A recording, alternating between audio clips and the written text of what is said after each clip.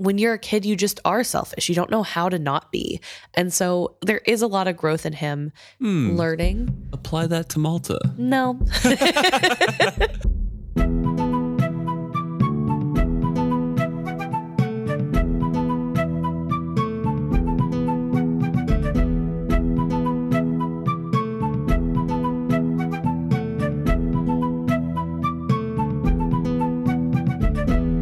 Welcome back to another episode of Is Fitz Happy?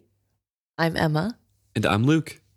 And this week we're talking about Chapter 2, The Pirate's Leg. This book is really on one about vague chapter titles of the main characters. Mad Ship last week, which is clearly Paragon. The Pirate's Leg, which is clearly about Kennit. True. I don't know. Just the theme I've seen. Well, you introed us in. Do you want to intro the chapter as well? Sure. So in this intro, we have Wintrow speaking to Vivacia. And Wintrow is talking about Kennit's injury and how he is kind of worrying about the future and just his musings and grappling with the fear of failure, I suppose, is a good way to phrase it. Yeah. He says, Barandal said that if one considered the worst possible outcome and planned how to face it, then he could be decisive when it came time to act, which I just want to point out and say, I think my therapist would disagree. That is not. Don't dwell on it. No, do not picture worst case scenarios of every single thing that could go wrong.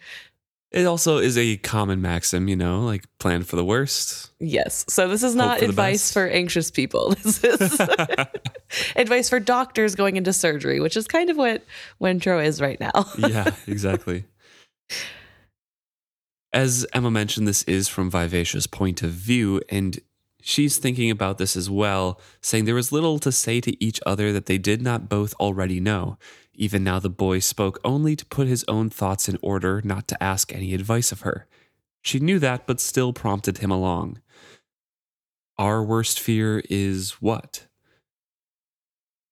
And Wintrow, as you said, is thinking about that surgery. He is going through step by step, like the pirate is suffering from fevers that are bringing him under, and every time he awakens, he's weaker than before. So I need to do it quick. But also, we don't have any good place to do it. We don't have medicine, so it's very unlikely he could survive. Wintrow says, I also know it is unlikely he will survive my cutting. If he dies, so must my father and I. That was the bargain I struck with him. He paused and then went on. I would die. That is not truly the worst outcome. The worst is that you must continue alone, a slave of these pirates. Wintrow is, in his own typical Wintrow way, really reflecting on what is going to happen, what it actually means, and what he did to bring this about. And he realizes that he made a bargain that isn't of his own choice to make. He just threw Vivacia in there because he's linked to Vivacia. Him dying means leaving Vivacia alone. And so he's at a bit of a dilemma in his mind morally, or like grappling with his choices, but at the same time, he knows what he has to do in the future. So it's an odd situation to be in, and he just is wanting to talk out loud to Vivacia, reason through his own thoughts, and order them like Vivacia says, but also acknowledge that to Vivacia out loud of like, yeah, it would be terrible if I failed and Kennit died and I would die and you would be left alone. But like, me dying isn't the worst part. It's the you being left alone because you have to live after that. Right. He says, in doing so, I unintentionally wagered your life as well. It was not mine to bet. You have, I believe, a great deal more to lose than I. So he's clearly grappling with that sense of, oh, actually, without thinking about it, I also treated you like an object, and it's not really fair to you that I made that decision. I also think it's interesting that we're reading from Vivacia's point of view, because we kind of have this apathetic conversation on her end where she's not really in this conversation. She doesn't feel like there's a point to him talking. She sees this as him talking out loud and not trying to include her at all, and is very just dismissive of her role in this conversation, which I can see how it comes across that way to her. But because we have insight into Wintrow's mind, we know that that's not really what he's thinking when this is happening.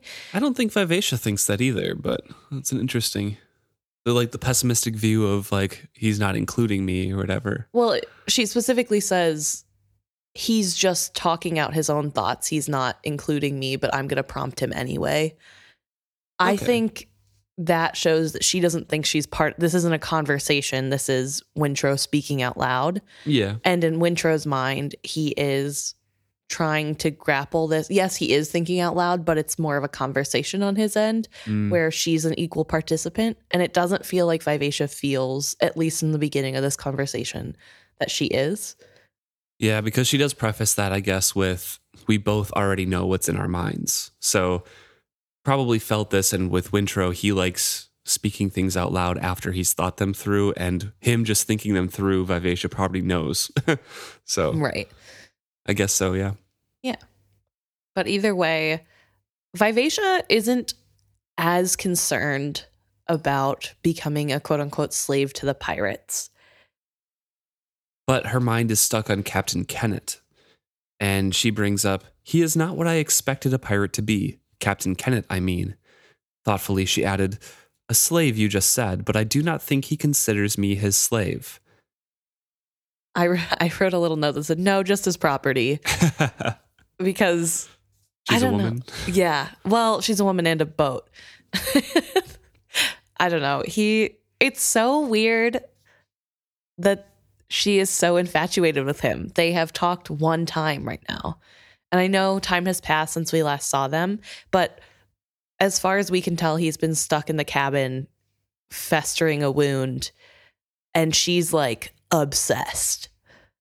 I don't know. It just feels really weird. Like, why? I guess because he showed interest in a way that no one has so far, and has said that she gets to have autonomy and no one else has given her that or been capable of giving her that. Mm-hmm. But it's just so weird that she's like, oh, Kennit, though. He's so cute. I love him. He doesn't think of me as an object. Wintrow agrees, though, saying that he's not what I thought a pirate would be either. But despite his charm and intelligence, we must remember that he is one.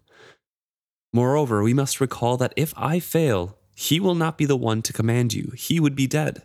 There is no telling who would then possess you. It might be Sorkor, his first mate, it might be Edda, his woman, or perhaps Sa'adar would once more attempt to claim you for himself and the freed slaves. I cannot win. If the operation is successful, I must watch Kennit take you from me. Already he flatters and charms you with his words, and his crew works your decks. I have little say in anything that happens aboard you anymore. Whether Kennit lives or dies, I will soon have no power to protect you. Vivacia shrugged one wizardwood shoulder. And you did before? She asked, somewhat coldly. I suppose not. The boy's voice was apologetic. Yet I had some idea of what to expect. Too much has happened too fast to both of us. There has been too much death and too many changes. I have had no time to mourn, no time to meditate. I scarce know who or what I am anymore. They both fell silent, considering. So yeah, we have Vivacia kind of chiming in of like, oh, but Kennit doesn't see me as a slave, and Wintrow reminding them both of the reality of, well, the future is incredibly uncertain if I fail, because Vivacia, then you're cast into whatever you want. This man who is charming you and is intelligent, even though he is a pirate, isn't going to be the one in charge. And then Wintrow ends on the introspective, I don't know who I am anymore. It's been too fast. Too many things are happening at once. I haven't had time to myself to order my thoughts and what has happened or properly grieve or anything. Yeah, and I really feel bad in this moment because we see how broken their relationship is, especially even though this is just like 2 pages of conversation, you can tell how far removed Vivacia has become and how much anger that hasn't been processed there is, and that sort of rift in their relationship that I don't know if Wintrow is unaware of or just not sure how he can fix it. I think the second one. Yeah. And so it's this horrible time of what used to be Vivacia reaching out and trying to be there for Wintrow is now Wintrow basically the same way he was before, except giving more of a reach. And it's too little too late. And it's almost a role reversal, but I don't know that Wintrow is still reaching hard enough for Vivacia for it to be a complete role reversal. But he is trying, which is different. Yeah. And we end with Wintrow kind of wondering who he is and then go right into his point of view to see a little bit more from his perspective in this chapter. And like the serpents that we had in the prologue, Wintrow says that he feels adrift in time. His real life, was far away in a peaceful monastery in a warm valley rich with orchards and fields. If he could step across the intervening days and distance, if he could wake up in his narrow bed in his cool cell, he was sure he could pick up that thread from that life. He hadn't changed, he insisted to himself. Not really. He had never truly been a slave. That tattoo only had been his father's cruel revenge for his attempt at escaping. He was still Wintrow. In a few quiet days, he could rediscover the peaceful priest inside him. He kind of finishes up with I can't do that here, though. Too much shifting. Right. And not only shifting of the physical landscape of what's going on and what's happening around him, but Vivacia as well, because he's locked in on her feelings. So not only does he have to shuffle through his feelings, he's also shuffling through hers that is coming through their connection. And they've both been brutalized and gone through a lot. Yeah, and neither of them really know how to handle that. So it's a very hard situation to be in. It is a little interesting to me because we had last book, the ending where Wintrow is adamant that this is his ship. He's a sailor. He and Vivacia share something, and that connection is there. He knows that that's his connection. This is his ship now. And then here we have that kind of reversal into, no, I'm still a priest. I wish I could just go back. I want to just survive until I can go back to the monastery again. And I don't know that that's because he truly feels that way. I think that's just a safe, comforting zone to be in after all the things that have happened. I think he just longs for those peaceful days. And it is hearkening back a little bit to what we talked about Wintrow before in the previous book and his nature of kind of denying certain things that are happening and trying to convince himself that it should be just this way. Right. And I think this paragraph really shows how young he is. Even though he is mature and even though he has progressed as a character, it still shows that as a child, he can still be the Wintrow, the priest. Changing your profession or who you are doesn't necessarily have to change your attitudes towards things. But I think really he is longing for those peaceful moments, and that's what we see here. Right. And I think it especially stood out to me because I remember he specifically said in the last book, there's no going back to the monastery because he would miss Vivacia. He would want to be back with Vivacia. Right. There's no end of his story that doesn't end with him on Vivacia. But now he's kind of like, oh, I'll just go back to the monastery. I'll be a priest and it's fine. Nothing else needs to happen. So I don't know, just sad that now that he has the time, there's no real peace to sort through what's happened. It's all just, oh, if only I could be in the monastery again. Maybe then things would be better. And yeah, just dealing with all the hard stuff that happened. And this is where, as we were talking about in the previous episode, where the recap comes in. We have a whole paragraph here of what happened on the stormy night. The slaves had a revolt or whatever. I do want to say read one sentence out from this that I thought was interesting because it spells plainly Saadar's motivations, which I don't think they've fully covered yet. They've hinted at, but this kind of spells it out for people getting into this book, saying, Saadar, a priest among the slaves and the leader of the uprising, had other ambitions. He wished not only to stand in judgment on Wintrow's father, Kyle, but also to demand Kennit turn the Vivacia over to the slaves as their rightful prize.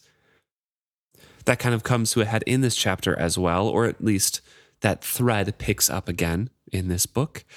But otherwise, the rest of it is basically just a recap. Yeah, which is funny because we mentioned last chapter, but so far nobody else has really gotten a recap. But in Vivacia's story, we get the recap of everything that's happened to her.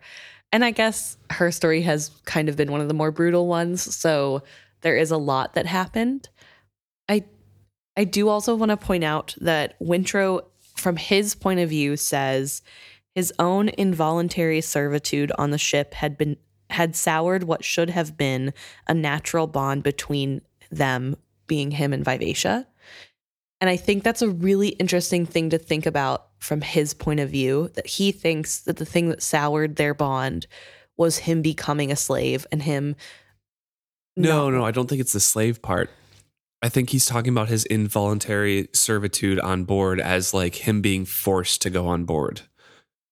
Okay. That's what I'm thinking, at least. Okay. I like that better. I guess because I was just thinking if he thinks that the slavery is the point at which their relationship began to sour, which I guess technically that's a little bit after Vivacia was so mad that she was like, whatever, I don't need him anyway. Yeah, that was a breaking point where he left. Yeah. So in some ways, yes, but it wasn't because of the slavery. But yeah, I guess if you're saying in general, him being forced to be on the boat is the thing.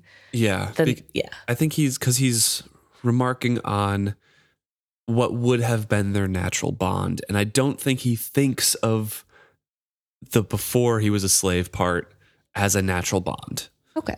So I think he's discussing his whole involuntary placement on board. Right.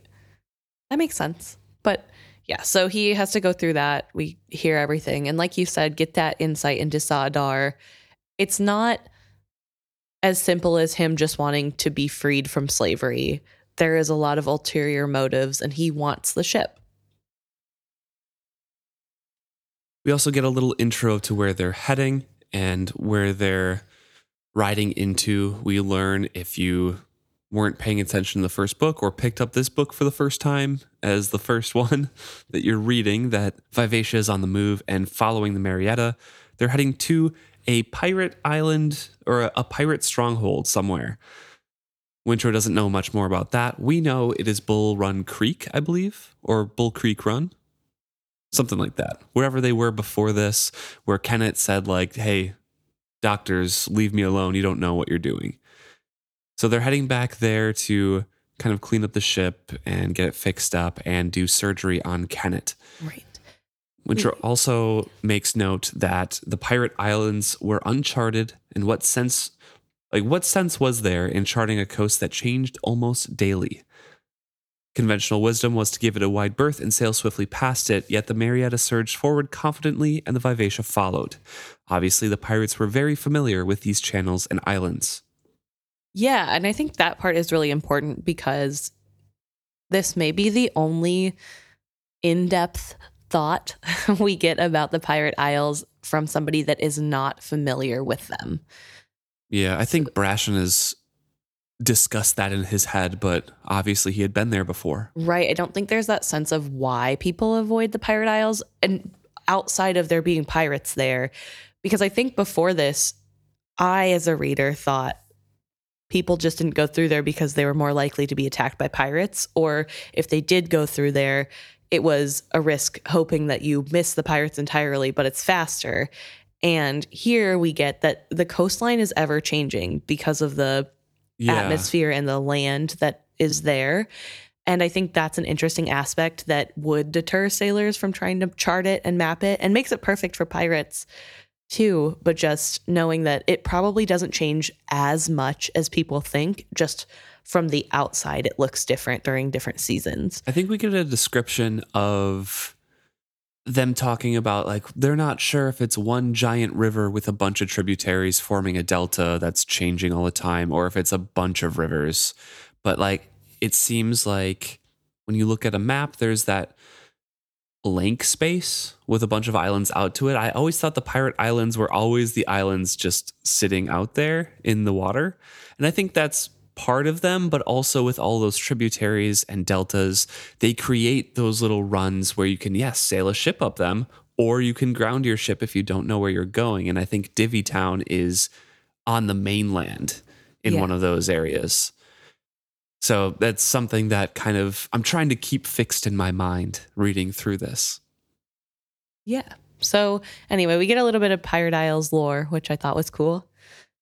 And then we're focusing on the present of how Wintrow is watching Kennit's crew take over the ship and is in awe of them, which happened at the end of last book, but it's another reminder of these people that are sailing the ship are really good at their job. They are deft and they are quick and they get things done in a really well done manner, and one that Wintrow has never seen before. Because he's only been on this one voyage with his father, right, in a capacity to be able to tell what's going on, I guess. And so seeing how a good crew works this ship, it kind of gives him a sense of pride, but there's also that little bit of hurt that it couldn't be a crew that his family has. And also, the slaves are still gathered on deck. And so in his mind, that kind of spoils that image as well of a well-run ship, right? Because these humans are still trying to recover from the horrors of what they endured. And there were far too many of them for Vivacia's size. Although they now occupied the open decks as well as the holds below, they still had the crowded look of cattle being transported. They stood idly in small groups on the busy decks, moving only when the crew gestured them out of the way. Some of the healthier ones worked dispiritedly with rags and buckets, cleaning Vivacia's decks and holds. Dissatisfaction showed on many faces. Wintrow wondered uneasily if they would act on it. And he also remarks on how he doesn't know what to feel about them, because before the uprising, he felt pity for them. He tried to help them as much as possible, but afterwards, he just sees those people killing his previous friends and the crewmates. He remembered the screams and the blood as they killed all his shipmates. He could not name the emotion that now swept through him when he considered the former slaves. Compounded of fear and anger, disgust and sympathy, it wrenched his soul with a shame at feeling it. It was not worthy emotion for a priest of Sa to experience. So he chose his other option. He felt nothing. So I think that just kind of goes back to what he was first saying, that he's just so overwhelmed with things, he doesn't know how to process anything. And these constant reminders of what he has been through just throw that more into turmoil. Right. And it was a big change. There were a lot of things that went down that he doesn't really have a space to process because, like we started this chapter off with, his life is on the line. He now has to worry about saving Kennit's life, which is kind of good because it gives him something to think about other than the atrocities of what happened on board. But in moments like this, where he is admiring the ship, that is cut short because he sees all the people as a reminder of what happened.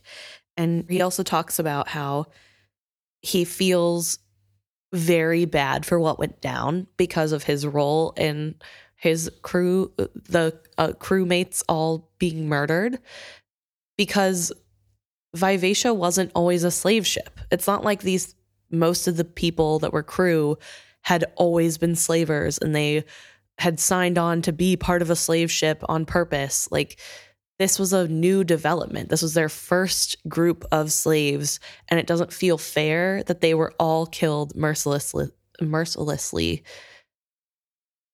because of that fact. And so that moral gray area is really something that Wintrow is trying to grapple with. Yeah, and he can compares his thoughts to what Sa'adar is preaching. And Sa'adar, he says, believes that all who had died deserved it. He preached that by working as crew on a slave ship, they had become the enemies of all just men. Wintrow felt himself deeply divided on that. He clung to the comforting idea that Sa did not demand he judge others.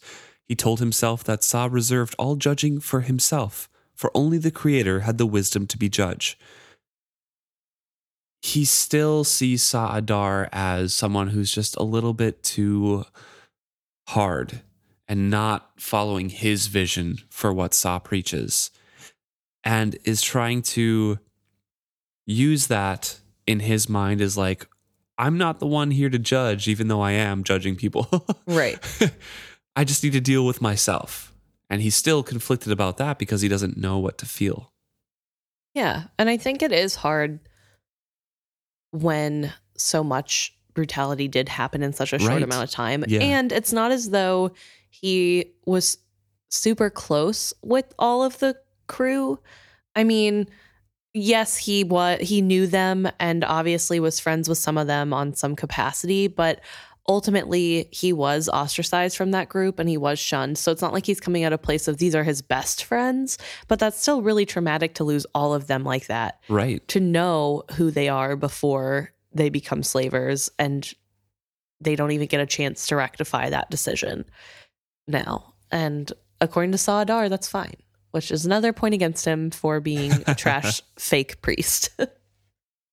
But as they go on, he notes that the slaves on board did not share Wintrow's opinion, that it was Sa's duty to judge. Some of them seemed to remember him as the person that came and showed them mercy and gave them the damp, cool rag, but other people saw him as a sham because he's the captain's son, and they were the ones who ultimately took matters into their own hands. So a lot of the slaves on board don't even really see him as being part of the uprising. And sure, some of them remember the mercy, but most of them, even though they remember that, don't think it was enough. But everybody, regardless of which side of the thought process they are on, avoided him. So he is kind of isolated once again on the ship. He says he can't fault them because he avoids them as well and chooses to spend most of his time by Vivacia. And not a lot of the crew go up there either unless they need to. So it's nice for him. He can find a somewhat private and quiet spot on board where no one really bothers him. He leaned his head back against her railing and tried to find a thought that wasn't painful. At home, it would almost be spring, and he thinks of the buds swelling in the monastery orchards, wonders how Berendal's doing with his own studies, if he ever misses Wintrow, looking at his hands, thinking about what they once were, but now notes that, well, they're sailors' hands now. They're calloused all across the palms. His finger would never wear a priest's ring. But here, it was a different kind of spring. The islands to either side of the channel had become even more lush, green, and alive, with shorebirds arguing about nesting space. So it's just different environments that he's seeing himself in, and I think still kind of pulling back and forth in his nature of like, I want to be the priest in the orchard and just no calluses and be there, but also this is kind of my life now. Right. Yeah, just coming to terms with that. And then he feels something tugging at him, and Vivacia lets him know that his father is calling for him. And he realizes that he felt that through the bond. Right. Which is really interesting because I wonder if the tugging sensation was Vivacia trying to get his attention, or if that was him actually feeling his father calling for him on the ship through the boards. I think it's that one. I think it's more like Kyle yelling for Wintrow or where's my son or something like that. And just Wintrow subconsciously recognizing that. Yeah. Wintrow does note that going through that storm definitely strengthened and affirmed their bond of the mind and the spirit between them.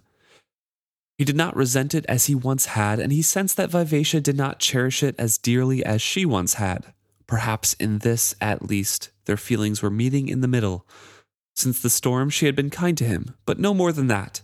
Like a preoccupied parent with a demanding child, he thought to himself.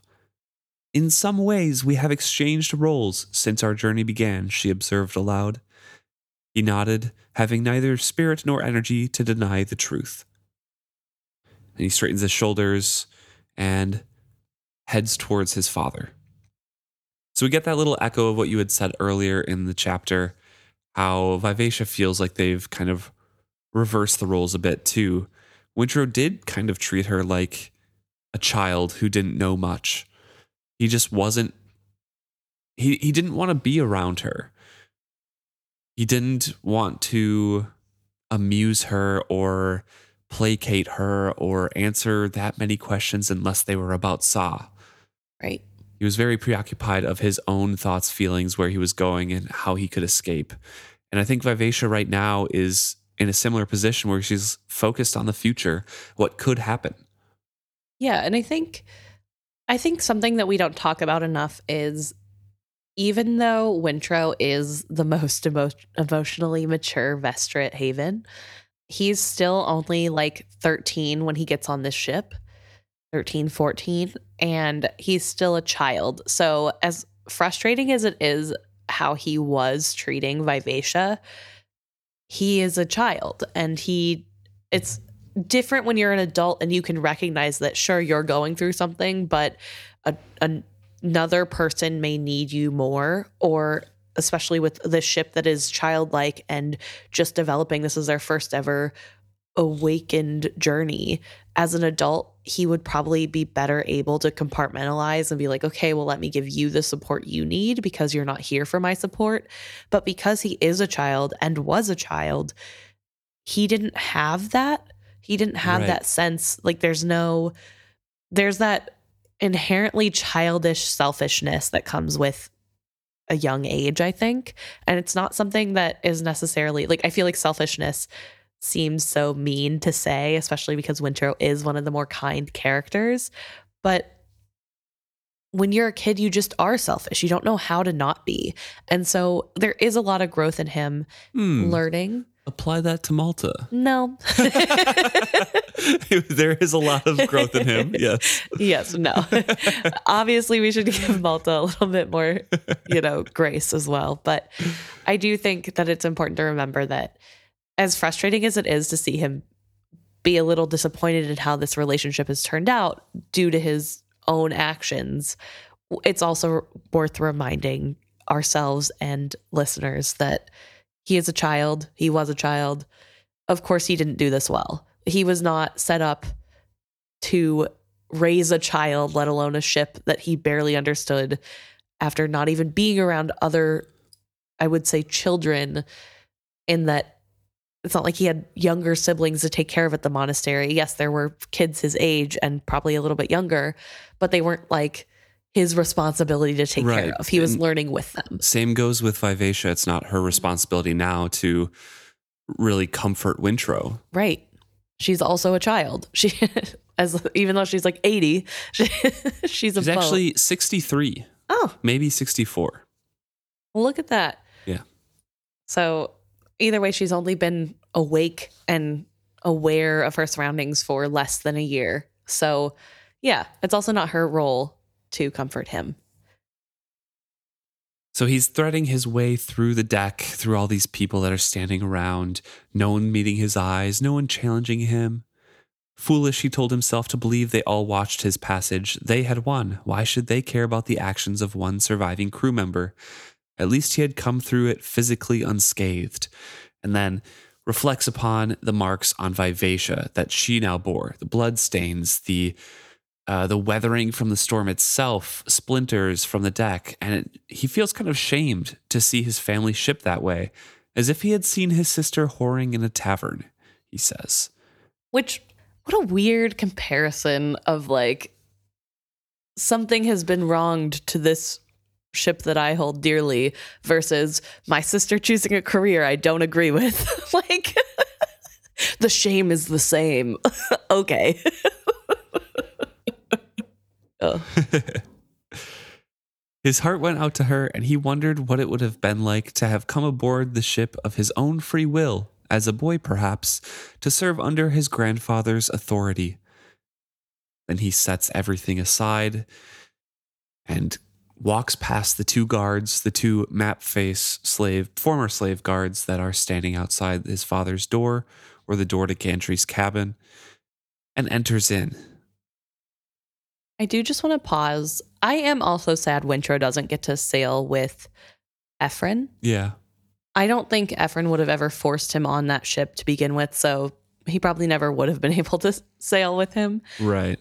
But I think if he could have had someone like Ephron as the captain while he was in this situation, there's a potential he would have had a better relationship with Vivacia. Oh, he definitely would have had a better relationship with her, I think.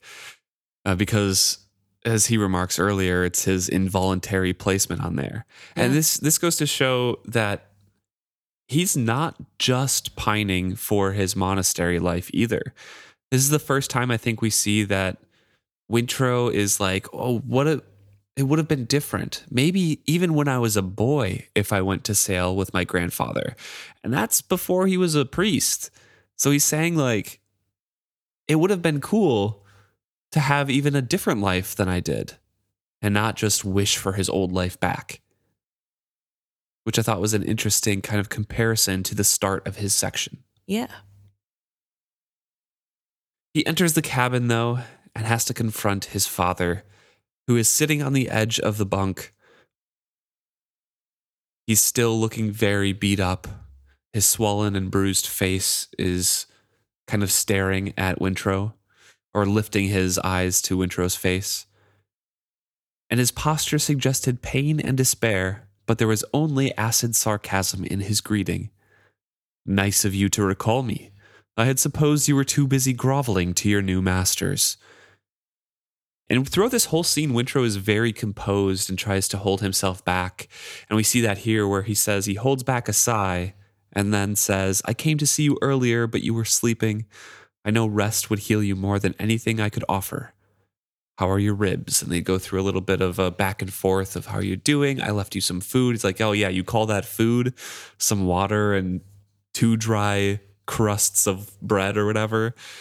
And Wintrow's like, I'm doing the best I can. A lot of it was spoiled in the storm. And Kyle won't let it go. It's like, oh, you mean when the slaves ate it all? Because they can't even ration because they're so dumb. So he's just trying to take the worst angle at every single topic. Yeah, I really don't understand Kyle's thinking in this, where Wintrow kind of has all the power, and Wintrow could at any point just stop coming to him with food or care, and yet instead of being grateful for that and at the very least just keeping quiet, he is constantly trying to antagonize Wintrow and putting everything on Wintrow. It's all Wintrow's fault and all the slaves' fault. This has nothing to do with him. He doesn't deserve this treatment, and he should be treated like the captain he is. He can't even go outside. Yeah. And this is still a huge difference in level of treatment than what the slaves just went through. Like, he's getting so much better treatment. Kyle addresses Wintrow saying, they are no more fit, meaning the slaves, are no more fit to be in charge of themselves than a flock of chickens. I hope you are pleased with the freedom you dispense to them. It's as like to be their deaths as their salvation. Wintrow, of course, is stubbornly insisting that they freed themselves, which Kyle rebuts with, you did nothing to stop them, just as I did nothing to stop you from bringing them aboard in chains. Wintrow took a breath to go on, then stopped himself. No matter how hard he tried to justify what he had done, his father would never accept his reasons. Kyle's words nudged the bruises on Wintrow's conscience. Were the deaths of the crew his fault because he had done nothing? If that was so, then was he also responsible for the deaths of the slaves before the uprising? The thought was too painful to consider. And so as I mentioned, Wintrow's really holding himself back from just diving into arguments with his father because he knows it's pointless. Because Kyle is just, as you said, Emma, blaming everything on Wintrow. Right. This isn't an introspective conversation. This isn't Kyle trying to reason out what happened. This is him blaming, and specifically doing so to hurt his son in any way he can. And so Wintrow continues on with the medical talk and just like, hey, what can I do to help you? And we find out that the medical supplies are still missing and no one has admitted to taking them, so maybe they have gone overboard during the storm. His father says there's no point in doing anything without them then. Food would be nice, however. And Wintrow says, I'll see what I can do. Kyle, of course, is still poking at things, saying, of course you will. And what will you do about the pirate? This feels very much like Malta. You very much see Malta's personality shining through here. Kyle has put himself in this situation, and yet he's still blaming everyone else. And then on top of that, being snarky to the people helping and being like, well, how are you going to fix this problem? Of course, you're going to help me and give me what I want. Now tell me how you're fixing the other problem. And then since he's not getting anywhere on this front, I guess, he does ask, what are you going to do about the pirate? So Wintrow honestly answers that he's not sure. He isn't know what's worse, trying and having the captain die and then leaving them dead in the ship all alone, or being successful and them going on as prisoners under the captain's watch. And Kyle has a very visceral reaction to this. His father spat on the deck, an action so unlike him that it was as shocking as a blow. His eyes glittered like cold stones. I despise you, he growled. Your mother must have lain with a serpent to bring forth something like you. It shames me to have folk name you my son. Look at you. Pirates have taken over your family ship, the livelihood of your mother and sister and little brother. Their very survival depends on you taking this ship back. But you don't even think of that. No. All you wonder is if you will kill or cure the pirates whose boot is on your neck. You will have not given one thought to getting weapons for us or persuading the ship to defy him as she defied me. And all the time you wasted nursemaiding those slaves when they were in chains. Do you try to get any of them to help you now? No, you mouse along and help that damn pirate keep the ship he has stolen from us. Wintrow shakes his head and says, you're not rational. What do you expect of me? Am I supposed to single-handedly take the ship back from Kennit and his crew, subdue the slaves and bring in the cargo again, and then sail it on to Chalced? And this is where we get Kyle's point of view of what happened. You and this devil ship were able to overthrow me and my crew. Why don't you turn the ship against him as you turned her against me? Why can't you just once act in the best interest of your family? His father stood up, his fist clenched as if he would attack Wintrow. And then that hurts an injury, so he collapses and can't. This really shows, again, I want to talk about who Kyle is and what he thinks, because we've talked about this near the beginning of the first book. Right. And touched on it a little bit afterwards. But we believe at least I believe, I guess I won't speak for you now, but we believed at the time that he was truly thinking that he acted in the best interests of his family. As a family man, he wanted to, save the family from debt. As a man who's deeply embedded in the patriarchal and sexist ideals of Chalced, he wanted to be that savior. He thought he's the only one who could really do that. Now, that comes along with his ambition to actually sail a live ship, the greed to have that status. Sure, all of that comes along with that. But at the heart of it, I think he truly wanted to be the savior. Maybe that's out of selfish reasons. Maybe that's out of the glory that could have come with that, and be seen as a great trader to save a family on the brink of starvation and ruin. But ultimately, I truly believe that he wanted to help out the Vestrits and his new family. Or his family, I guess, not new. He's been married for over 15 years. So with that in mind, he's coming into this conversation with his son, who went to the priesthood, his firstborn son, and obviously doesn't agree with that decision, wants a man to follow in his footsteps. Very disappointed with who Wintrow is, and Wintrow doesn't understand the stakes, I don't think. I don't think he understands the debt. I don't think he understands any of that. I think this is a really good point. That you're bringing up, that we only ever see Wintrow care about how to get back to being a priest, to his priesthood, number one, and number two, what the moral standings are of allowing slavery to be on a ship. Right. Like, those are the things he's really worried about and only things he's really thinking. His world is solely what's in front of him right now. He doesn't know about the family debt in a capacity that we're aware of. Yeah. I mean, maybe he's heard that they have debt, but I assume most traders have debt, so that's not like earth-breaking news. He does not know the stakes at which this debt is at now. Like, he doesn't understand that it's... And maybe he doesn't even know much about Liveship debt or anything like that, because he left when he was, like 8 or 9? So... not really the age where they're talking finances with the son. Right. And I mean, they didn't start doing it until this year with Malta, when they were kind of forced to. Right.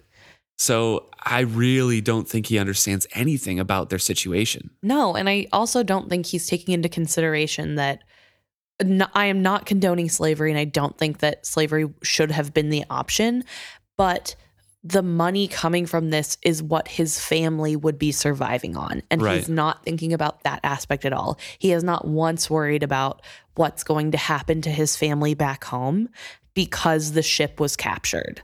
And I think that is an important thing that, of course, Kyle is going to be worried about, because Kyle is, number one, an adult, and number two, that's his father. Wife and his 2 kids. That's literally something he's been thinking about probably for the last 14, 15 years. And as negative of an impact of the society and worldviews that Kyle has, they still, he is coming from a place of trying to be the provider. And I don't necessarily think that is a negative, and I don't think it's not. I think that is admirable. He is ultimately trying to put his family first. Just the way he goes about it and the decisions he makes to do that, I don't agree with at all. Right. Yeah, we definitely understand that. Yeah. I mean, I don't think any of us agree with Kyle. Even the guys, everyone listening in, I don't think anyone agrees with Kyle. But it's a knock on Wintrow, because even though Kyle says it straight up, they rely on you, or they rely on this ship at least, Wintrow doesn't give it any thought. No. After this, as far as I'm aware, at least. Yeah. I think later on he's like, oh, thank God you guys are okay, because I heard there was some trouble in Bingtown. But there's no thoughts about it at the moment or in the past book. Or how he is connected to that. Right. He's always been a part. He's a priest, not a part of the Vestrits anymore. Yeah. Or the Havens, I guess. Right. And I think it is obviously really gross the way in which Kyle is putting the weight of this on Wintrow. Of course. Yeah. In Kyle's mind, everything's twisted to be Wintrow's fault as well. Yeah. And the fact that he thinks that Wintrow twisted the ship against him, and that's how everything went wrong. Why can't he just do that again? And it's like, well, because it didn't happen the first time. Yeah, that's what Wintrow says too. Yeah. He says, I never turned it against you. You did that yourself. Yeah. So it's just really interesting, because he does have some solid points. And I think it's so hard, because I waffle between Wintrow as one person. What could he possibly do in the face of all these people being taken into slavery on his family ship, and then all the people turning against and revolting? But also I go to the other side of, well, there's always actions you can do. And even if it's just one person making one action, that is a big action. So for the most part, I don't think there's a huge opportunity for Wintrow to take back over this ship and take it from Kennit and the pirates. However, I do agree with Kyle that there's more he could be doing to try to do that. Yeah, Kyle definitely puts way more agency on Wintrow than he actually had. Yeah. But Wintrow was also very preoccupied with himself, which is fair. I mean, he's a kid. He's put into a situation that he didn't want to be in, rest from his life of over 6 years or so, but still. Yeah, I think it just goes to show Wintrow's Achilles heel is that he cannot look outside of himself to do things. He is so like trapped in the quandaries of whether or not things are moral that he kind of is a side character in his own life. He's not making decisions. He's not active. Which is why the last chapter of the last book that we read was so surprising to us. And we talked about it, is that he made those swift actions. He confronted Kennit and held him hostage to get a deal. It's quick actions. He actually did something, and it was, yes, still based on his morals, but also not based on it because he threatened to hurt somebody. Yeah, it's really, I don't know. Wintrow is such an interesting character because he really does try to play this like, there's nothing I can do to change anything. I'm just here. And no decision is no decision. Not even inaction is action. Like he has not quite grasped that yet, that like, you're making a decision whether or not you want to, so you might as well make the one that you're happier with. And that's one of my least favorite aspects of Wintrow is his woe is me attitude of there's nothing I could possibly do, and he's not even trying. So ultimately Kyle is disappointed.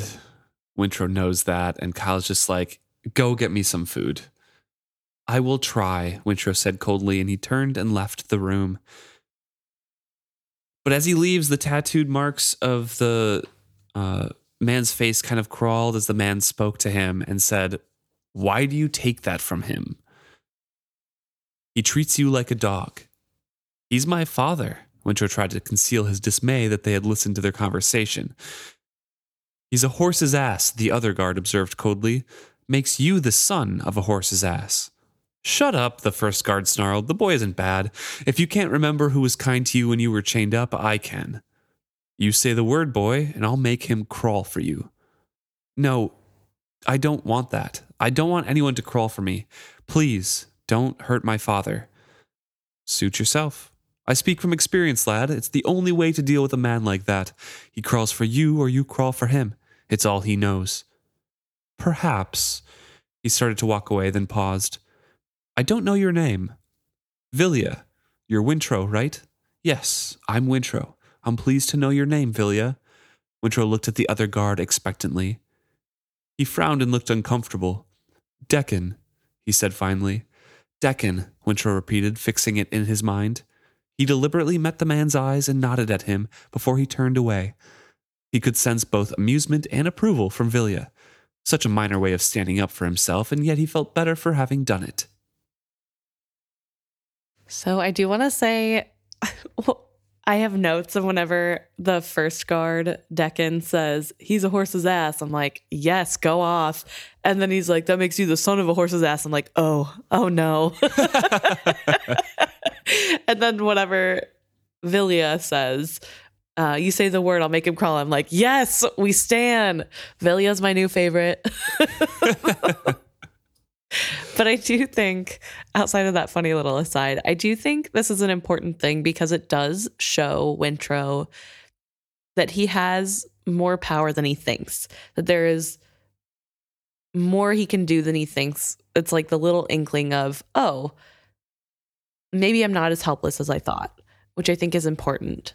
Yeah, and he says it, asking the names is like a little way to stand up for yourself. And I guess it was to the man who was kind of rude to him. But also, it's humanizing the slaves there. Yeah. Asking them their names, fixing it in your mind to remember it later, looking them in their eye, you know?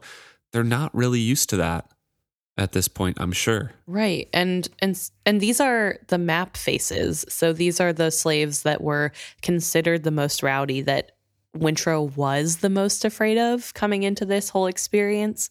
So it does kind of show growth on his end, just that he is able to quote unquote stand up to them, but also see them as human now. Yeah, except in the next thing, the next scene where Sa'adar steps into his path, and then he notes that there are 2 more map faces flanking Sa'adar, like leashed pit dogs. Yeah. Baby steps in the right direction. But I mean, that description does kind of work because Sa'adar does have them under his control, or under his command at least. Right. Sa'adar is trying to lead the slaves, and he confronts Wintrow. Yeah. And before we get there, I do want to say that I think it's really nice of Villia to point out to Wintrow the type of person that his father is, to give him the life advice of, listen, I know men like your dad, and they're not like normal people. There is no reason that's going to get to them. You either lick the boot or are the boot licker, It's the way of the world for them. And so I think that's a really nice, I think it's coming from a kind place, that insight. Right. Even though it's not necessarily the kindest message. But as you said, Sa'adar is there. And I do want to say, just in case anybody else didn't know the layout of the boat like I didn't, Wintrow is currently in a hallway. So that means that the rooms to the at least first and second mate's quarters are in a hallway. Yeah. And I had imagined they were just facing outside, it was outside. No. If that makes sense. Yeah, you go inside and then there's a hallway. Yeah. So just in case anybody else didn't realize that, we're in a hallway right now. Even though we're not in the room. So he's going back out towards the deck to find food for his father or see what he can scrounge up, and Sa'adar steps in his way. Says, I've been looking for you. Have you? Wintrow resolved to continue as he had begun. He squared his shoulders and met the older man's eyes. Did you post those 2 men outside my father's room? Sa'adar confirms that he did. He must be confined until he can be judged and justice done to him. Do you dispute that? Wintrow appeared to consider the question. Why would it worry you if I did? Were I you, I would not worry about what Wintrow Vestrit thought. I would worry about what Captain Kennit might think of me taking such authority to myself. Kennit's a dying man, Sa'adar said boldly. Brig is the one who commands here. He seems to welcome my authority over the slaves. He gives out his orders through me. He has not challenged my posting of a guard on Captain Haven. Slaves? Surely they are all free folk now, Wintrow smiled as he spoke, and pretended not to notice how closely the map faces were following the conversation. Other former slaves loitering on the deck were also eavesdropping, and some drew closer. You know what I mean, and generally a man says what he means, Wintrow replies. I think this is really important because this is what Sa'adar did to Wintrow last book. Wintrow said to Edda, make sure the slaves don't kill my father too, or else Kennit's life is forfeit. And Sa'adar screamed out, no one here is a slave. We're all free men now. At least everyone ignored him that time. Yeah.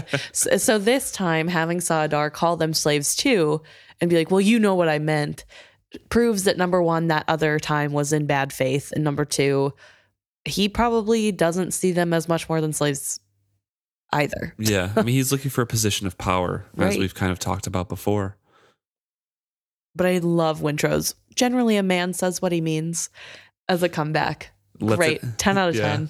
Lets it hang for a second and then says, oh, you were looking for me, you said. I was. Have you been to see Kennit today? Why do you ask?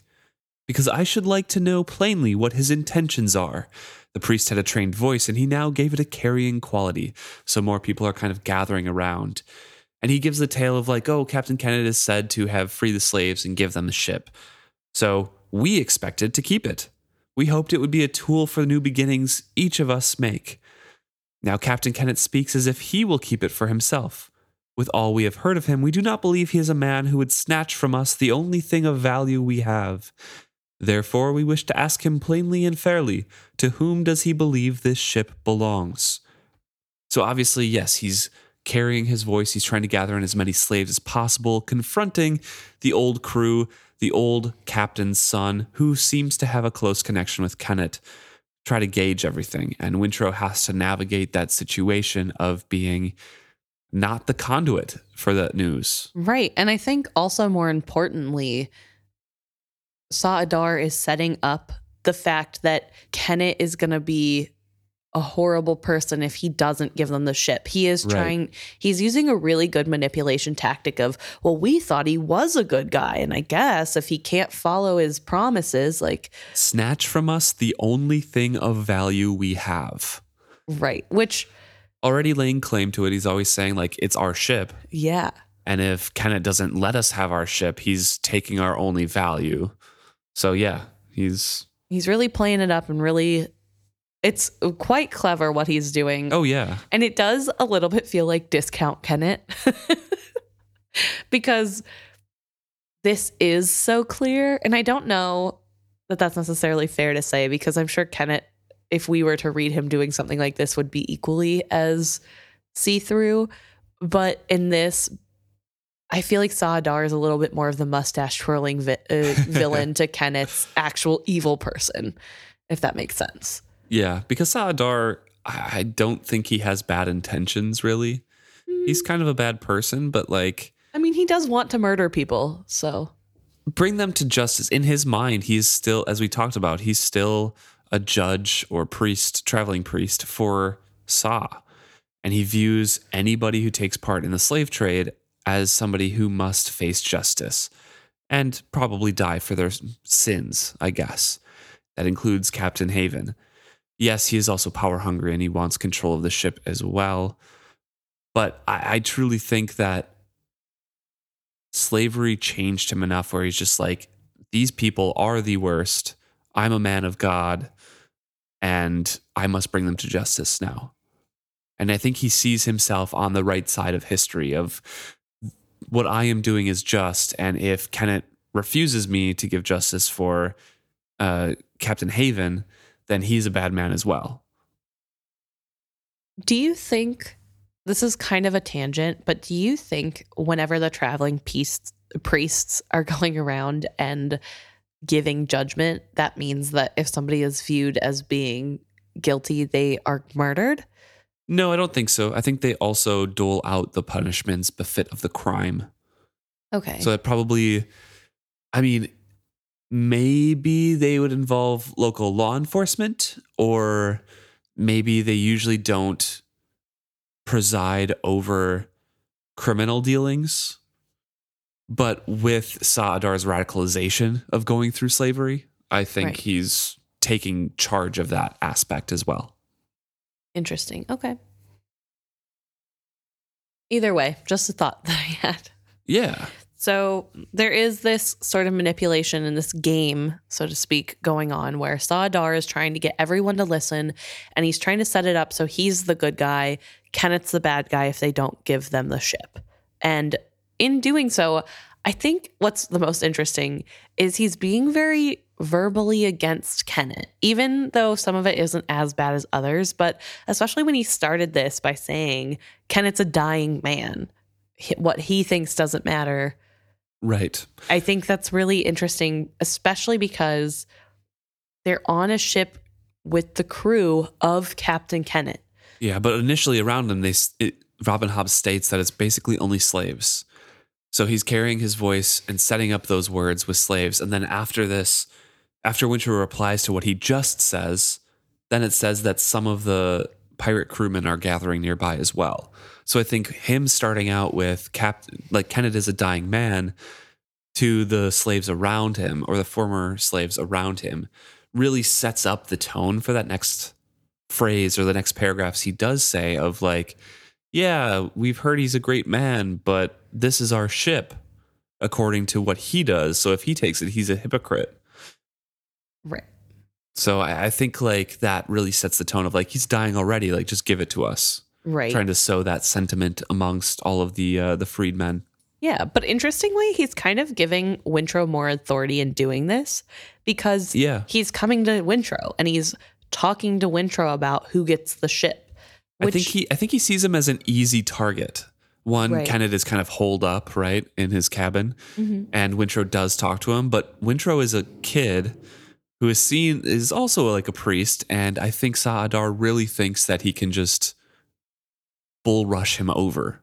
Yeah, I don't know. I just think it's interesting because he unwittingly gives him authority Right, yeah. by doing this. And Wintrow responds saying, if you wish to ask that question of Captain Kennit, then I encourage you to do so. Only he can give his opinion of the answer. If you ask it of me, you will hear not my opinion, but the truth. And he speaks deliberately softly to bring in more people around him. And this is where it says some of the pirate crew is also gathering. They had a dangerous look to them, Wintrow observes. Saadar, of course, is smiling and still thinks he has the upper hand, and he says, your truth is that the ship belongs to you, I suppose. And Wintrow goes through the whole thing of like, no. Vivacia is a free creature with a right to determine her own life. Or would you, who have worn the heavy chains of slavery, presume to do to another what was done so cruelly to you? Ostensibly, he addressed Saadar. Wintrow did not look around to see how the question affected the others. Instead, he was silent as if awaiting an answer. After a moment, Saadar gave a snort of disdainful laughter. He cannot be serious, he told the throng. By some sorcery the figurehead can speak. It is an interesting bit of Bingtown trickery. But a ship is a ship, a thing, and not a person, and by rights this ship is ours. Only a few slaves muttered assent. For no sooner was the question uttered than a pirate confronted him. Are you talking mutiny? We'll get to that in a second, but I just want to talk about that response because live ships are a thing of wonder. They're viewed as a magic item, right? Yeah. Even people in Bingtown don't really understand how unique each one is, how they have their own personalities, their memories, their emotions and feelings. But Wintrow does, and he can attest to that. Like, yes, this is a real person, but Saadar, speaking as a point of authority of Sa to all of these freedmen who he has kind of led in this uprising, could look at him as an authority in the matter of like, oh, it's just trickery. But I think that question really catches a lot of them off guard of like, is it? If she doesn't agree to go with us, is this another slavery? Because we hate that so much, Right. And especially as people who have been affected personally by slavery, who were taken against their will for things that were out of their control, mostly, I'm sure. It would cause a lot of them to pause and think, is it worth it to do this to something else? Even if it is just a bit of magic trickery, it plants that seed of, do we know? Because this person, it's his family ship. Wouldn't he know if it was a real person or not? Right. But I think overall, this really makes me think about how there is so much downside of keeping big things like this a secret. Like, it's done with the skill and the wit, just like overall. And I get that the intention is if nobody knows very much about a thing, then they can't find the weaknesses. But then in situations like this, they also don't understand the importance of what the thing is, and they can't understand it on any level because they don't even have a base knowledge of what it is. And normally for live ships, that wouldn't be an issue. Yeah, no. These are, very special circumstances. Definitely. But I think in general, it's just really interesting to have this where like you have to be a family member to have any sort of knowledge about what's going on. And even then, like Wintrow barely knows the surface of things that he needs to know about a live ship. Gatekeeping knowledge in general is kind of a recurring theme in some of these books. Yeah, and I think ultimately it usually does more harm than good. So these pirates are then confronting Saadar, who is shocked. He's like, obviously he had not expected this. He stood straight and began indignantly, why should it be a concern of yours? And the stocky pirate poked the tall priest in the chest. Kennit's our captain. What he says goes, right? When the priest did not answer, the man grinned. Saadar stepped back from the pressure of his forefinger against his chest. And as he turns to walk away, the pirate observes, you'd do best not to talk anything against anything Kennit does. You don't like something? Tell the captain to his face. He's a hard man, but fair. Don't wag your tongue behind his back. If you make trouble on this ship, it will only come down on you. And so the pirates go back to their tasks attention is shifting back to Sa'adar from everyone else gathered around. And he did not mask the angry glint in his eyes, but says in a voice that sounded thin and childish, "Be assured I will speak to Kennit about this. Be assured I will." And Wintrow in his head is like, maybe my father is right. Maybe there is some way to regain my family ship from both the slaves and the pirates. In any conflict, there is opportunity for someone. And so he's feeling a little bit strangely about that thought kind of coming into his head, but he gets the thought of maybe I can manipulate the social situation here. Yeah, it's, I don't know, obviously a win for Wintrow. It also is a really good look into how the crew feels about Kennit, because we get that line of he's tough but fair and you can tell him your problems. You don't need to talk about it behind his back. Just say what your problem is and he'll probably fix it, which I think is like actually pretty impressive.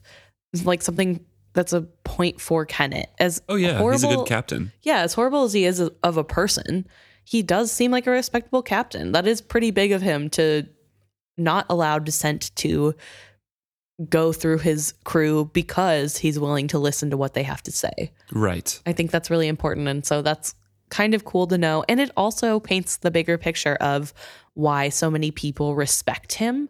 Because I think even though in his inner dialogue, he has no respect for anybody else, he has the actions of someone respecting other people. Yeah. And that's really important. Mm-hmm. So Sa'adar is cowed sufficiently. For now. So we jump back to Vivacia's point of view. And she's very preoccupied. She's kind of following Marietta.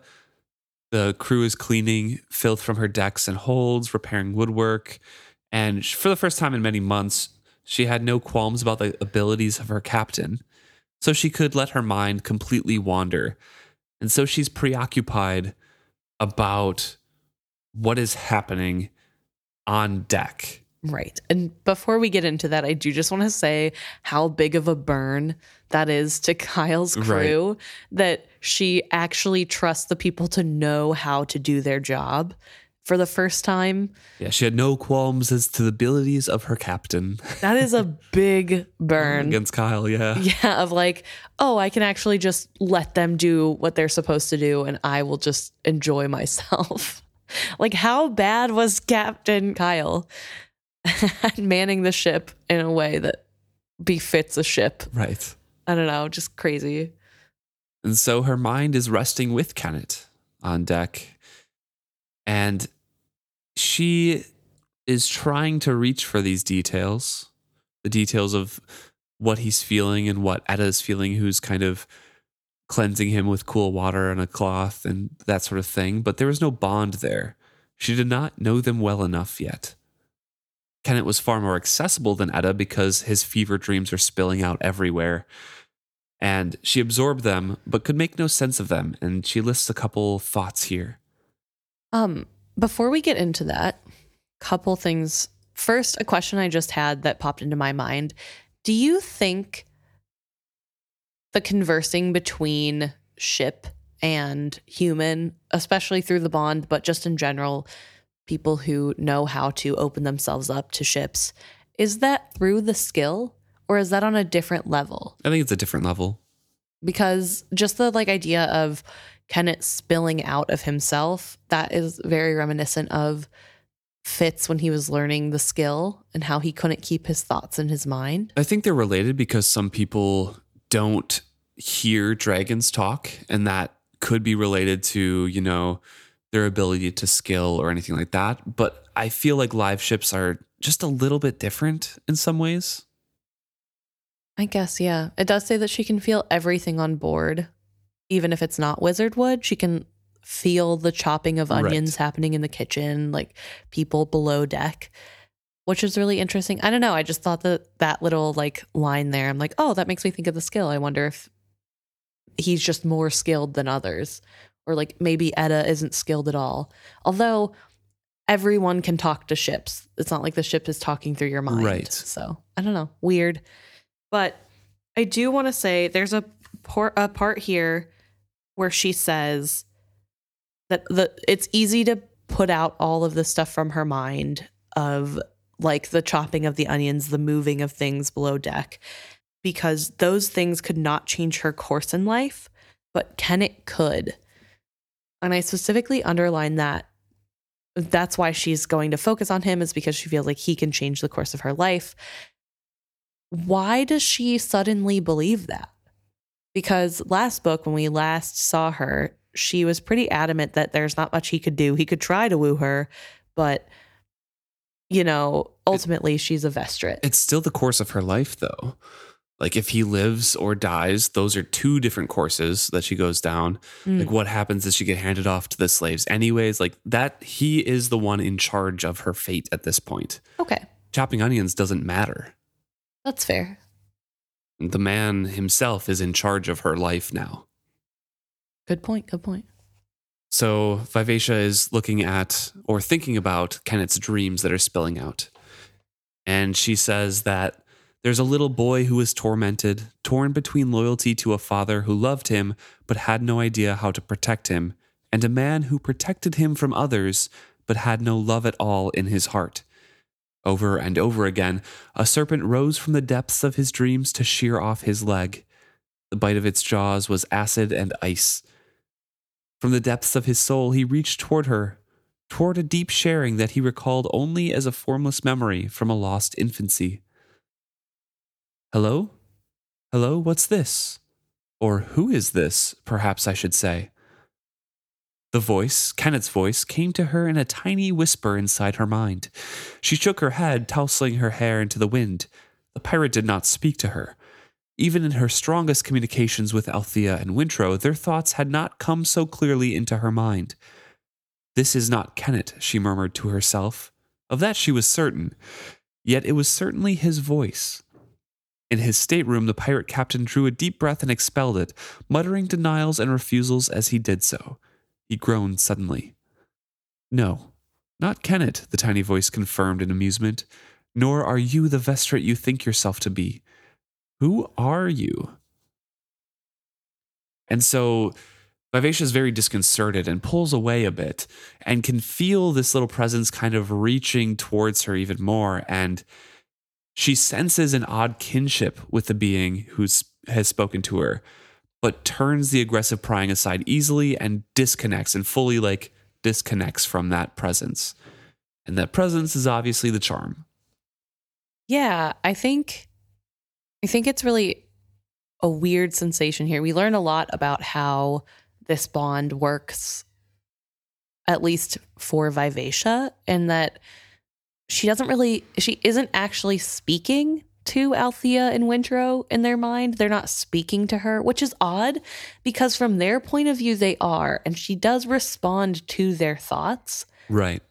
But I guess it's more just the general gist of what they mean or what they're feeling rather than the exact words, I guess. Or even as she says in this passage, not as clearly as, this charm is speaking.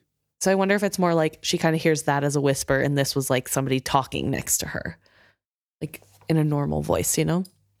I don't know, but either way, it was a really interesting thought where maybe she's not actually hearing the full of their thoughts the way we think she is or the way the characters themselves think she is, which does mean there's a little bit more privacy than previously thought, but still there is that sense of she's there, she's kind of listening. And ironically enough, she is aghast at the invasion of her own personal privacy of her mind when someone does it back, which is extra funny because she doesn't seem to understand why Wintrow would want to be cut off from her or what the deal is with. There's no line for her for other people, but then as soon as it's her mind, it's like, whoa, that's weird and personal. But I do also want to point out that Kennit in his dreams is reaching towards that formless connection with her that he recognizes from infancy. Yeah. And I think it's not her that he's reaching out to. I think he's reaching out to Paragon. Yeah. But she doesn't know that because she doesn't know his past. And so it's just something familiar that he's doing. Yeah. And so on her end, it's like, oh, he's purposely reaching out to me, which probably helps with his wooing of her ultimately, unfortunately. But I think also knowing that reach there, I don't think is related to Vivacia in any capacity. It's more that baseline of when you're really sick and on the brink of death, and that reaching out towards a familiarity or the comfort that you know. And in this case, it's probably Paragon, which is sad because now Paragon is on a boat or on a beach, listless and ready to die. So this voice comes in. It's Kennit's charm. He points out that she's not a Vestrit. She's something more, just as much as he is not Kennit. And I want to ask, how does he know so much?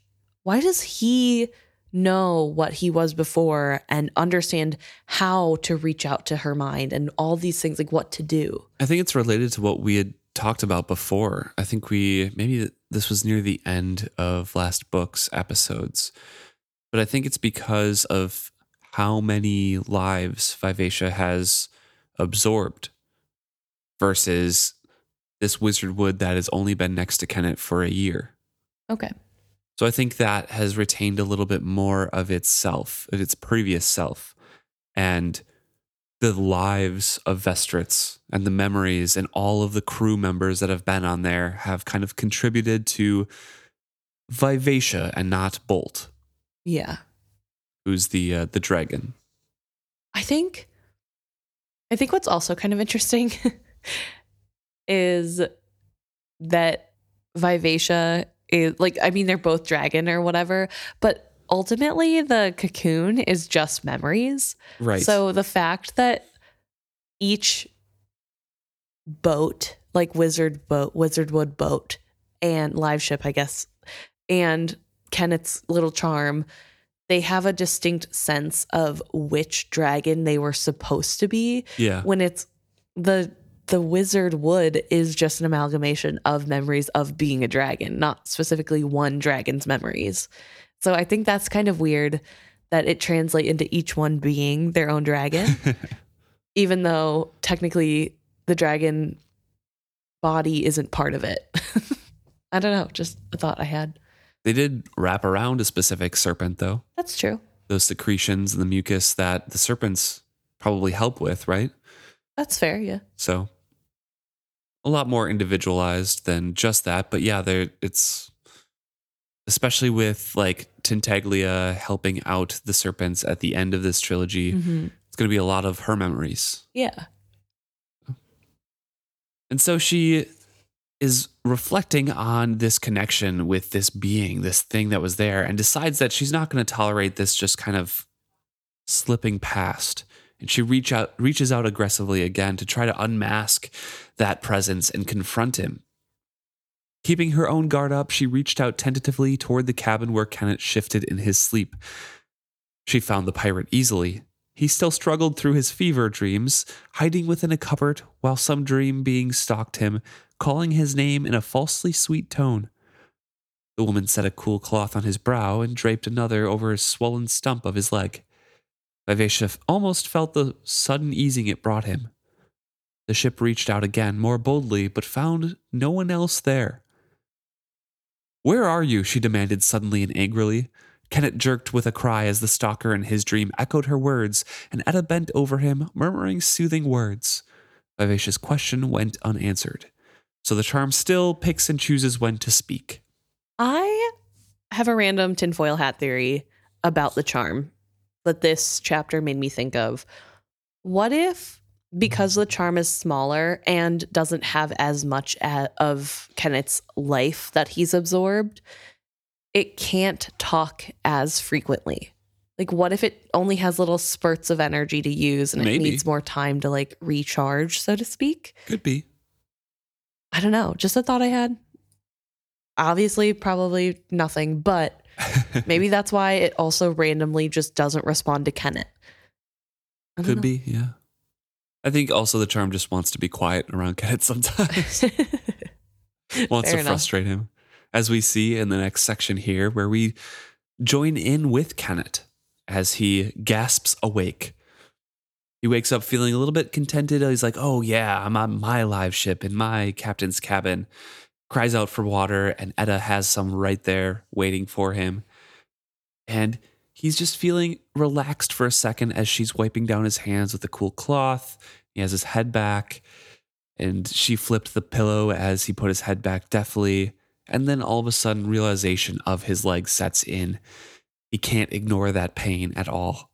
Can we also back up for a second? I want to talk about how when he comes to and is thinking about where he is, he talks about how he could almost feel the awareness of the ship around him, protecting him.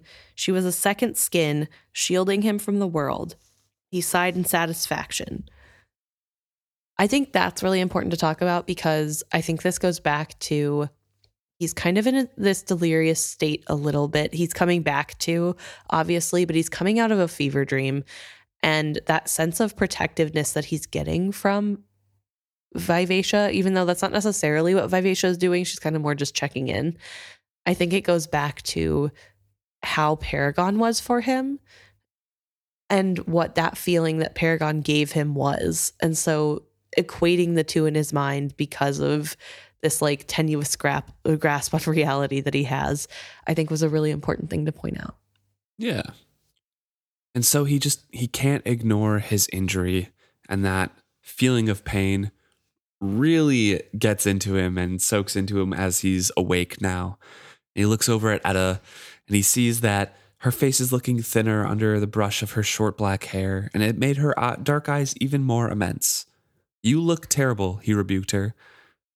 She set her sewing aside immediately and smiled as if he had complimented her. "It's hard for me to see you like this. When you are ill, I can't sleep, I can't eat." Selfish woman. She'd fed his leg to a sea serpent, and now tried to make it out that it was her problem. Was he supposed to feel sorry for her? He pushed the thought aside. Where's that boy, Wintrow? So he's very irritable right now. He's looking for Wintrow because Wintrow's supposed to heal his leg. And Etta's trying to say, I think he wants to wait until we make port in Bull Creek. There are a number of things he wants to have on hand before he heals you. And she turns away and starts crying a bit because she did not expect him to survive, and Kennit now knows that. To know that so suddenly both scared and angered him. It was as if she had wished his death upon him. So again, similar to Kyle, just kind of putting blame because he has nothing else to do with the situation, being angry, irritable, in pain, and he's just like, this woman is my problem right now. Yeah. She made me lose my leg. Go find Wintrow. Go get the boy. Go. Yeah. Remind him that he's going to die if he fails. He's super crabby with Etta and is really mean. He says she's in his mind that she's looking older now with all the lines around her face, and is mad that it's because she's scared for him. It's so weird. I just don't think he is capable of accepting genuine care about himself. No. It has to be coming from an angle.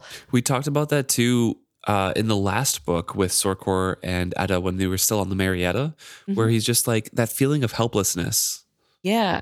He just doesn't know what to do with that. That's clearly them trying to work an angle. They're trying to get his guard down so they can take over or whatever it is that he thinks that they're going to do. But he does send her away. And she confronts somebody right outside the door. "No, go away. I won't have him bothered with such things right now." Then in a lower, threatening voice, "Touch that door and I'll kill you right here." Whoever it was heeded her, for no knock came at the door. Obviously, Sa-Adar. Yes. He's trying to go, "Hey, what's going on with the ship?" Also, you'll never believe what just happened on the ship with Wintrow. So the charm starts speaking to him as Etta has left. "What will you do with your likely urchin when he comes?" Kennit keeps his eyes shut, trying to will the voice away. And the charm continues on, saying, "That's amusing. Do you think I cannot see you with your eyes closed? Shut up, leave me alone. I wish I had never had you made. Oh, now you have wounded my feelings. Such words to bandy about after all we have endured together. Do you truly believe that boy can heal you? No, you could not be so foolish. Of course you are desperate enough that you will insist he try. Do you know what amazes me? That you fear death so much that it makes you brave enough to face the surgeon's knife. Think of that swollen flesh, so tender you scarce can bear the brush of a sheet upon it. And it continues on a little bit, trying to gross Kennit out. And Kennit asks, "Why do you torment me?" And the charm replies, "Because I can. I am probably the only one in the whole world who can torment the great Captain Kennit, the liberator, the would-be king of the Pirate Isles. Brave serpent bait of the inside passage. Tell me, what do you want of the boy priest? Do you desire him? He stirs in your fever dreams memories of what you were. Would you do as you were done by? No, I was never." "What, never?" The wizardwood charm snickered cruelly. "Do you truly believe you can lie to me, bonded as we are? I know everything about you. Everything. I made you to help me, not to torment me. Why have you turned on me?" "Because I hate what you are," the charm replied savagely. "I hate that I am becoming a part of you, aiding you in what you do." Kennit drew a ragged breath. "What do you want from me?" he demanded. It was a cry of surrender, a plea for mercy or pity. "Now there is a question you never thought of before this. What do I want from you?" The charm drew the question out, savoring it. "Maybe I want you to suffer. Maybe I enjoy tormenting you. Maybe." Footsteps sounded outside the door, Edda's boots and the light scuff of bare feet. "Be kind to Edda," the charm demanded hastily, "and perhaps I will." The door opened and the face fell silent. Quick question. Do you think that the face can hear Kennit's thoughts? Yeah. So wizardwood, the wizardwood charm itself said we are bonded as we are. So I feel that, yes, they have that bond. Kennit has never reached out towards the charm itself. Yeah. Interesting. Just a thought. But yeah, a lot happened in that section. A lot of information is given to us. One major thing is Kennit's past and that something unspeakable has happened to him. Right. And Kennit himself is denying it happened. I'm not sure whether Kennit doesn't remember because he put it inside of Paragon, the feelings he had about what was done to him as a boy, or if it's just something that he doesn't ever admit even to himself happened. I think it's the latter. I think he knows it happens. And even if he put some of those memories or thoughts in there, I think it's similar to Fitz putting his memories or feelings into Girl on a Dragon, where he's aware of what happened. It's just the bright pain of it is dulled, basically. So obviously it still haunts him in his mind. So if he placed full memories, Kennit placed full memories in Paragon, then I don't think he'd be having the dreams about it. Fair.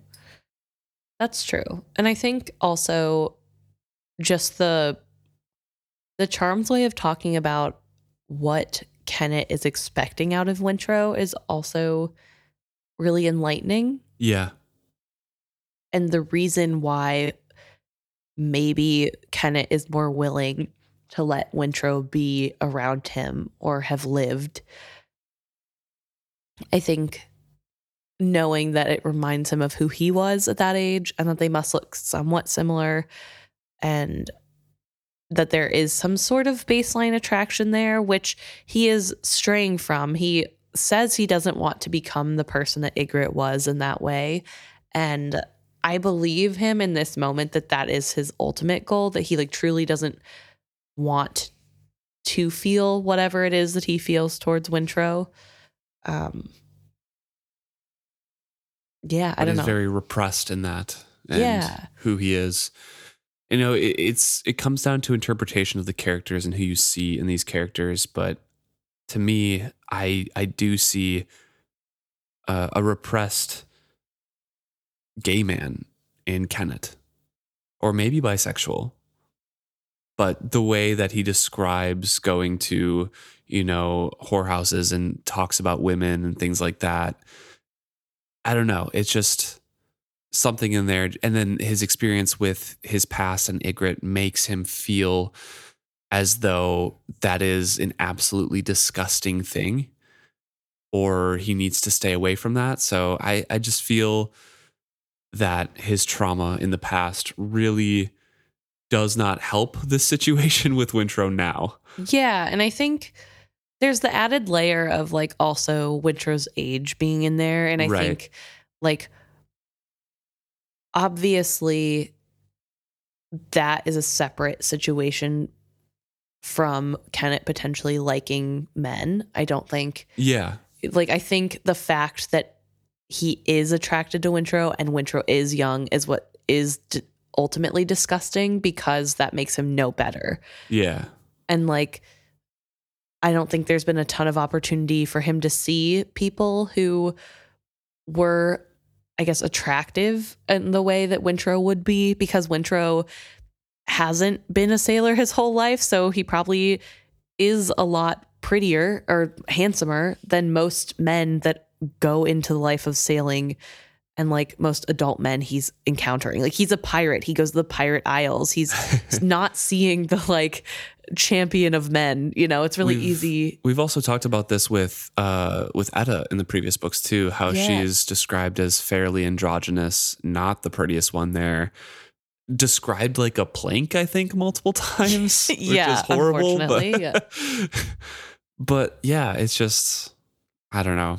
It's just a peek into who Kennit is, and it's never spelled out in these books. So again, like I said, it's really down to who you see in the characters and what you can relate to, because it's reader interpretation to this point. And I just think that personally, because I know the like young thing is an issue. Like, obviously it's all bad, like things that happen in the future with Kennit, but I don't think this is about him secretly liking young people. No, I don't think so either. At all. I think Wintrow is just a like cute kid, and there is some level of attraction, and that grosses him out. First of all, because it's a man, but second of all, because it's a child, and that's what Ygritte did. And I think that's where a lot of the shame is coming from. I don't think Kennit would do anything to a child because of his desire or whatever. I think that his more discuss is also about it being a man. It's not like, I don't know how to just multiple layers in there. Yeah. I don't want to like not talk about both, but I do think that they're separate to me in why he is disgusted by both. Two different levels of disgust layered on top of one another makes him just refuse to look at that situation. Yeah. And refuse those memories to the charm. And also, I think because they're both tied to his childhood trauma, there is that situation of like, oh, stay away from that. You know, I don't know. It's just a challenging situation to talk about. But I do agree. I think he's definitely, I don't think he's a straight character. But yeah, I don't know. It's all a spectrum, really. And so the charm's last words are, be kind to Edda. But Kennit, of course, does not take kindly to being bossed around by a piece of wood, so immediately says, good, leave us, after Edda announces that she brought Wintrow. If the damn charm thought it could force him into anything, it was wrong. Edda looks stricken. Kennit, do you think that's wise? No, I think it is stupid, and that's why I told you to do it, because I delight in stupidity. His voice was low as he flung the words at her. He watched the face at his wrist for some sort of reaction. It was motionless, but its tiny eyes glittered. Probably it plotted revenge. He didn't care. While he could breathe, he would not cower before a bit of wood. Get out. Leave the boy to me. Her back was very straight as she marched out. She shut the door firmly behind her, not quite slamming it. The moment she was outside, Kennit drags himself to a sitting position and then addresses Wintrow. I think we should address also the fact that the last thing the charm says is be nice to Edda. Yeah. Because I know we've talked in the past about what the motivation the charm has, and does the charm hate Kennit? Does it love Kennit? Does it love Edda? And there was somebody who said that they don't think the charm has feelings for Edda, that it's more just using Edda for Kennit's gain in some weird way.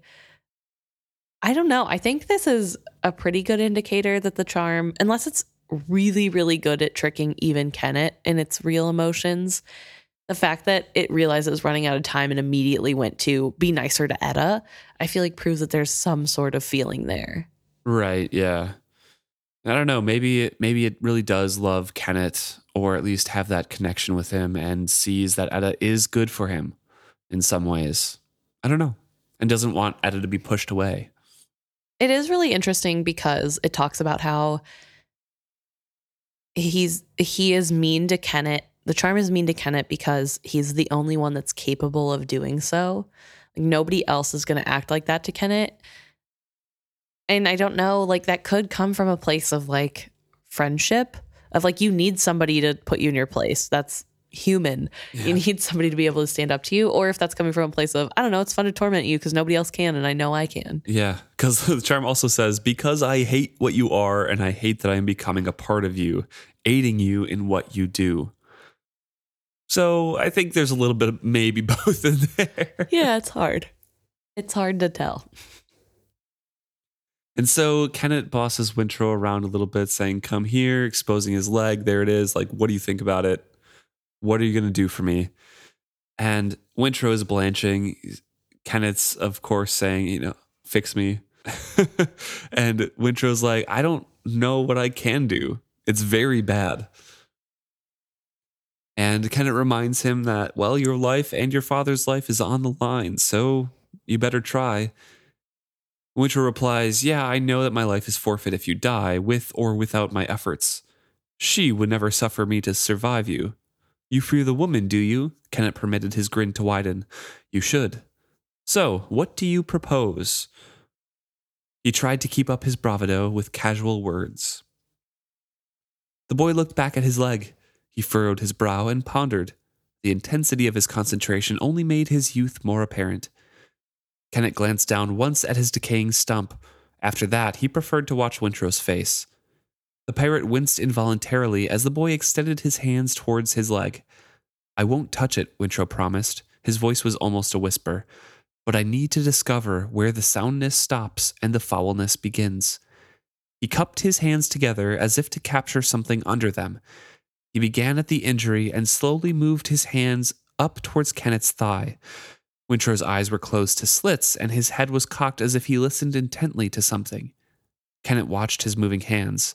What did he sense? Warmth, or something subtler, like the slow working of a poison? The boy's hands were weathered from hard work, but retained the languid grace of an artisan's. You have only 9 fingers, Kennit observed. What happened to the other one? An accident, Wintrow told him distractedly, then bade him hush. Kennit scowled, but did as he was bid. He became aware of the boy's cupped hands moving above his flesh. Their ghostly pressure reawakened him to the pounding rhythm of the pain. Kennit clenched his teeth, swallowed against it, and managed to push it from his mind once more. I'll stop right there quickly, just to discuss what Wintrow is doing. I think he's using the skill in a way that he has seen other priests do so. He says later that he's seen this surgery happen twice before. So I think it's a method that he's learned in the monastery, but is not very practiced at. I don't know. I don't think this is just for this kind of surgery. I think right, yeah, just any sort of poisoning or any whatever. Healing in general, just going to the base level of the body to figure out what feels wrong. So I think I would a little bit disagree and say that I think he's more practiced in this aspect than the actual surgery itself, which he says later, only seen done twice. Yeah, maybe. But I think this is something that probably he's been actually trained in. And so he can at least be confident in this aspect. I don't know. But he is trying his best. It's very clear that Wintrow is putting a lot of effort, which, as people who know Wintrow before this, is not super surprising. He is capable of trying to help and will do that to the best of his ability. But I think it's interesting to read from Kennit's point of view because Kennit doesn't know Wintrow, and he takes the earnestness of him as something that marks him as young. But I feel like this is just who Wintrow is as a person, young or not. True. I also want to say I'm disappointed because you skipped over Wintrow's iconic line of when Kennit's asking what they're going to do, saying, let's think of it this way. If we do not attempt to take off your leg, you will die. What do we have to lose by trying? I think that is a very good reasoning, and Kennit does not like it.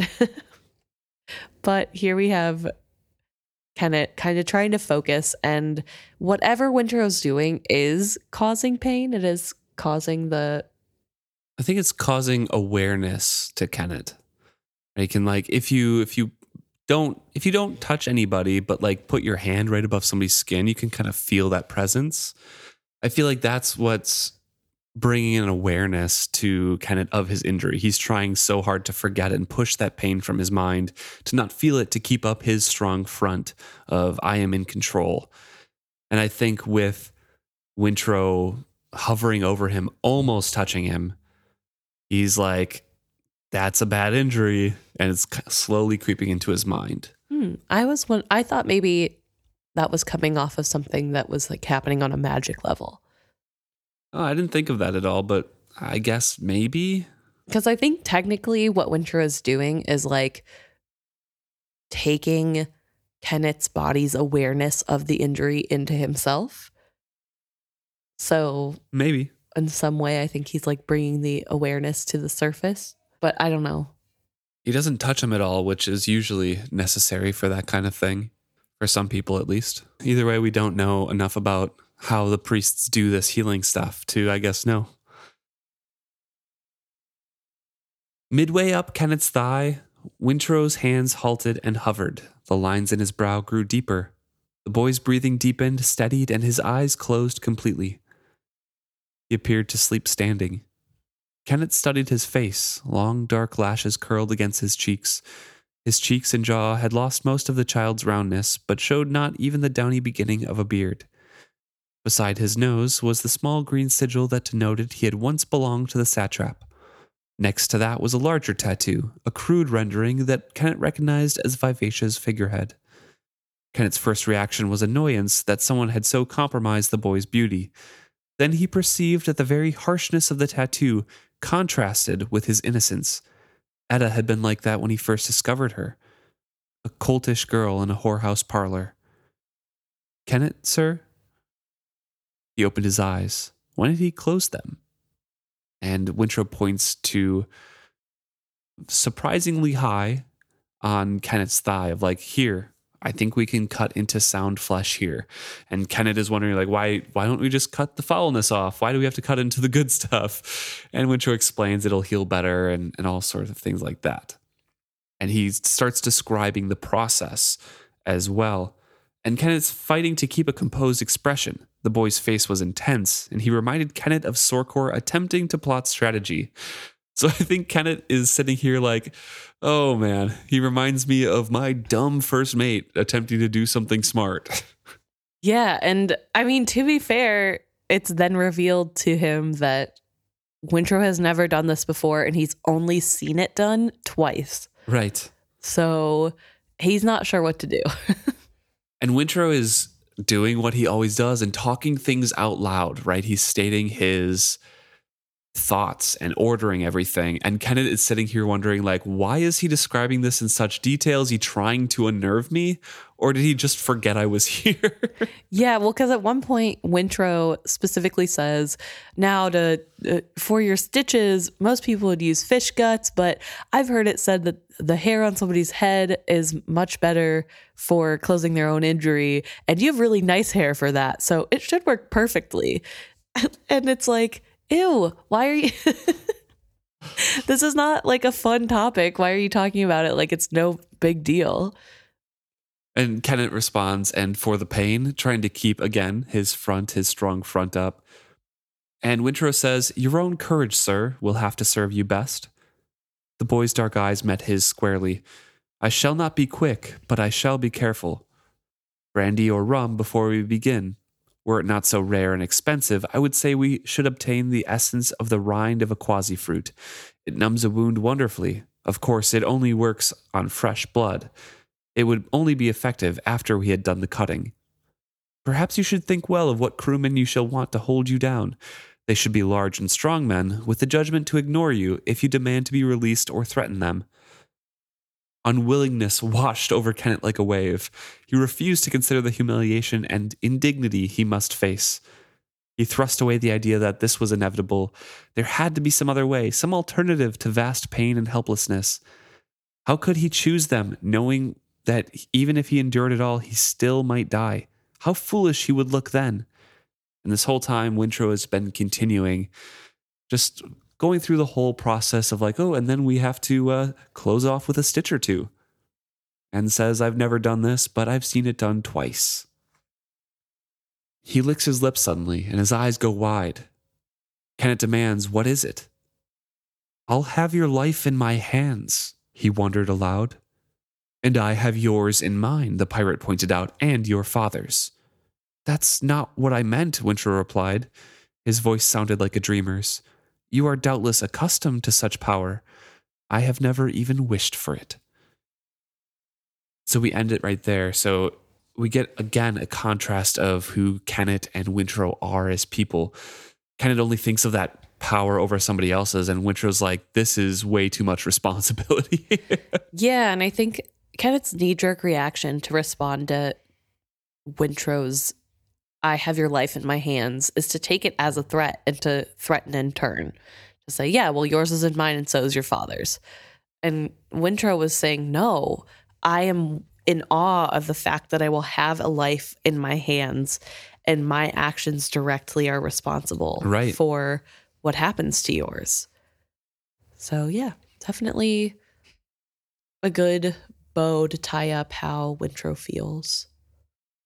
Yeah, it's a very interesting perspective to see Kennit in this. And with the revelations of his past before, you can see the horror of the pain and helplessness that he's feeling for this. The anticipation of that.